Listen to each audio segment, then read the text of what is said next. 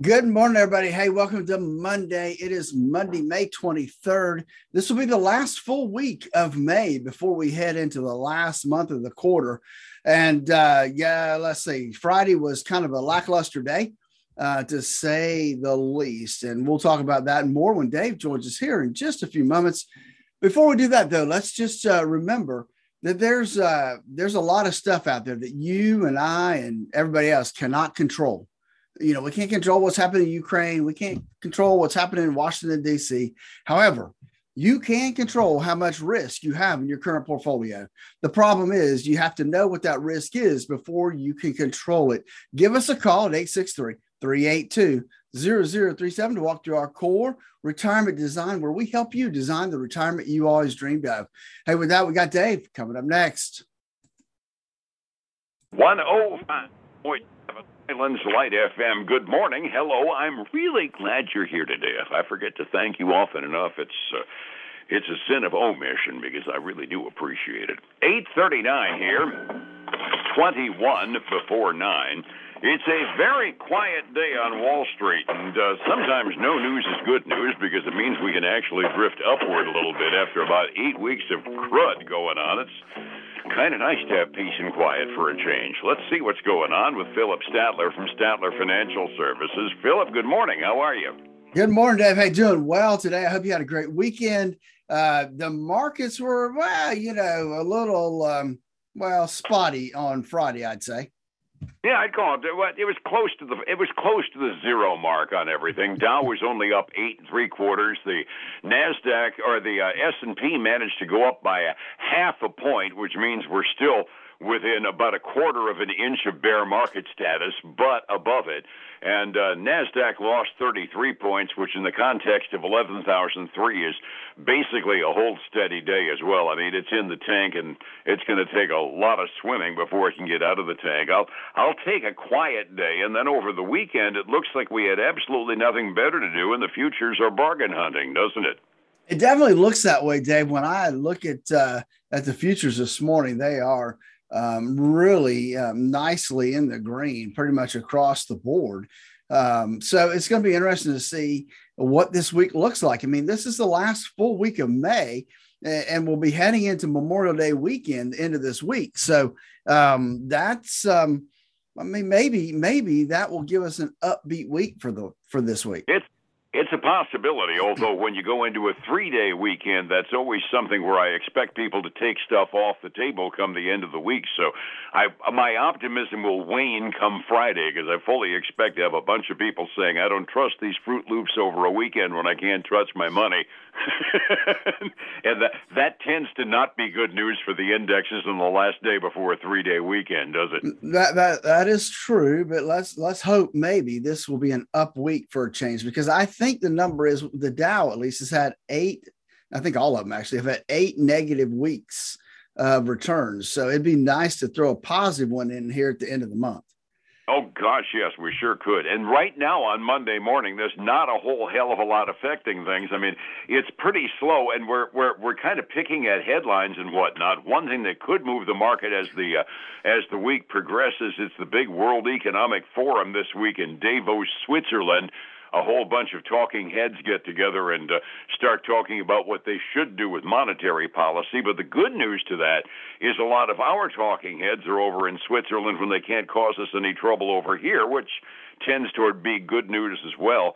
I was joking with you when we first got on the phone before we went on the air. Even the opinion leaders in the industry can't figure out what's going up. 2 different Barron's articles in rapid succession come up. One of them is an opinion piece that says tech is due for a tradable rally. And then 10 seconds later, the next article pops up from Barron's saying Hewlett-Packard stock is falling because of weak demand for personal computers. I mean, yeah, even the talking heads don't have a consistent opinion right now as to what's going on. No, they really don't. And if we look at this week, there's not a lot of economic stuff coming out, especially the next couple of days. I mean, tomorrow there's some global numbers. Tomorrow, the big thing is going to be at 10 o'clock.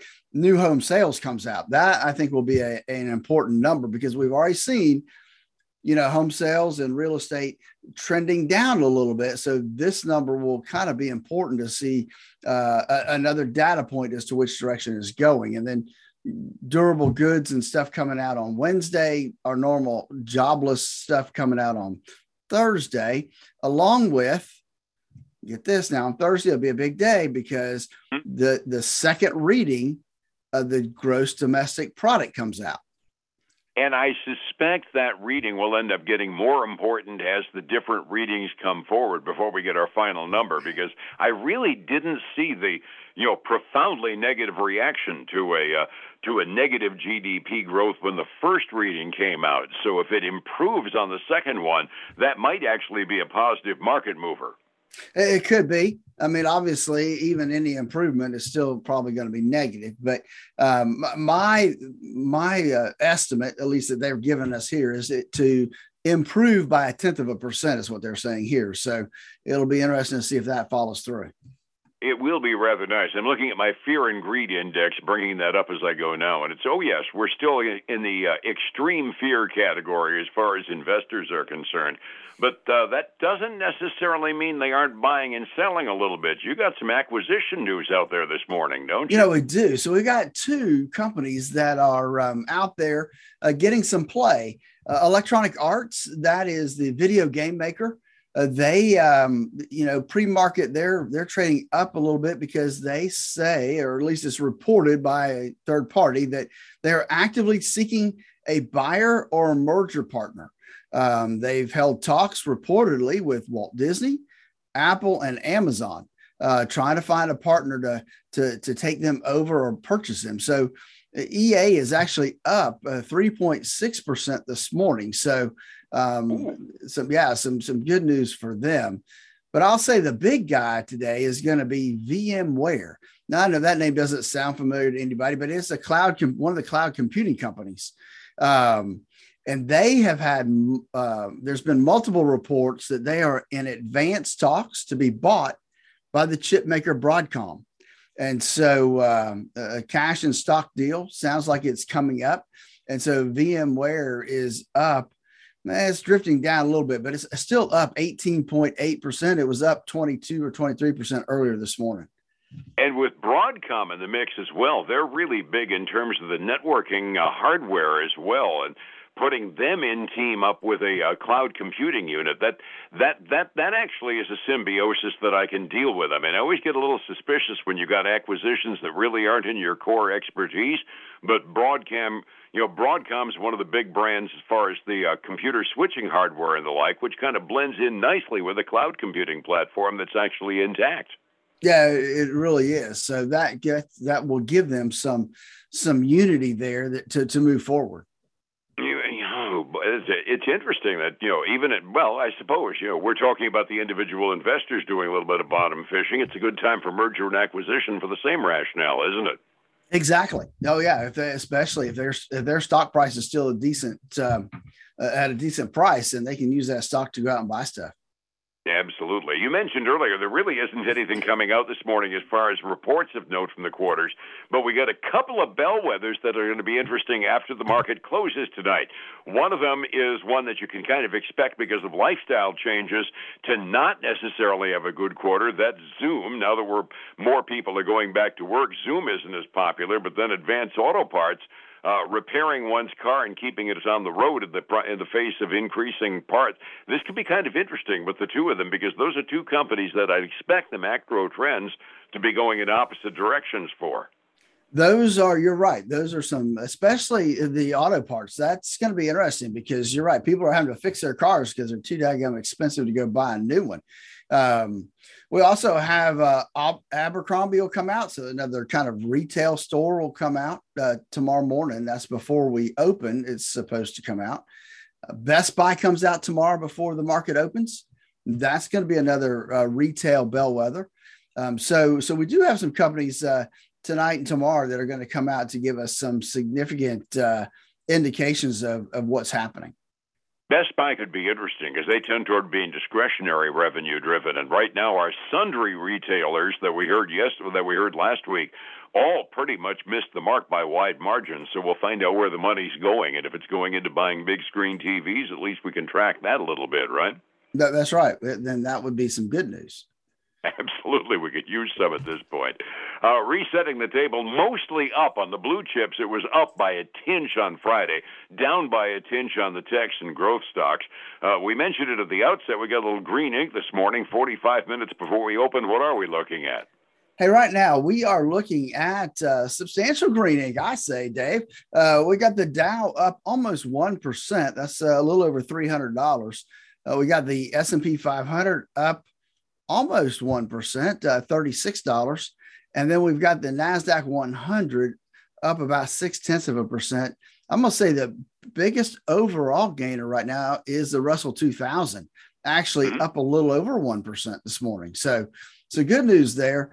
On the commodity side of the coin, we've got silver up 1.6%, almost 1.7%. And that's got them back up over $22 an ounce. So that's some good movement there on silver. Gold up 0.75%. And then crude oil, Dave, I hate to say it, up 1%, $111.38 a barrel. I saw this morning coming in, $4.50 a gallon for gasoline.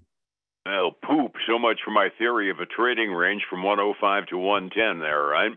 That's right. Matter of fact, man, I was down below a quarter of a tank last night. I actually went out last night because somebody had told me that they thought gas prices were going up Monday. And so I went out, filled up last night. I should have done the same because I'm down around a quarter myself. Overseas markets, it was a mixed bag in Asia. Hong Kong was off markedly. The other Asian rim markets generally fractionally up at the close this morning. Europe is kind of looking at us and saying, oh, goody, most of those indexes are up between 0.5% and 0.75% midway through their day.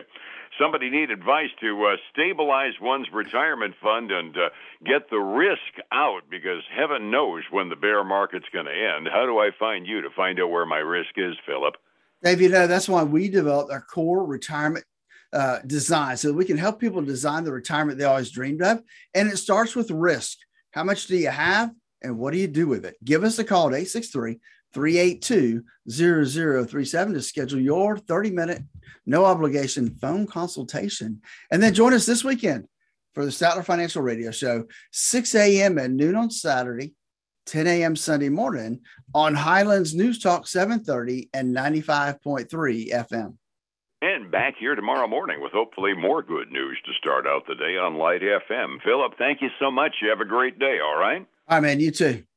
Be well, my friend. It's 105.7 Light FM and Statler Financial Services, Phillip Statler. Hey, folks, again, I want to thank you for joining us today. I hope you had a great weekend as we head into Memorial Day this weekend. Hey, there's still a lot of stuff happening when it comes to our economic numbers coming out, and we still have earnings coming out. We still have another month of earnings season. It'll tail off more and more as we get closer to the end of June. But remember, there's still stuff coming out. There's still things that are going to be impactful to your portfolio. That's, again, why we developed the core retirement design in order to help you design the retirement you always dreamed of. Give us a call at 863-382-0037 to schedule your core retirement design phone call where we can see and help you get on the right track. Have a great day. I'll talk to you again tomorrow. Bye now.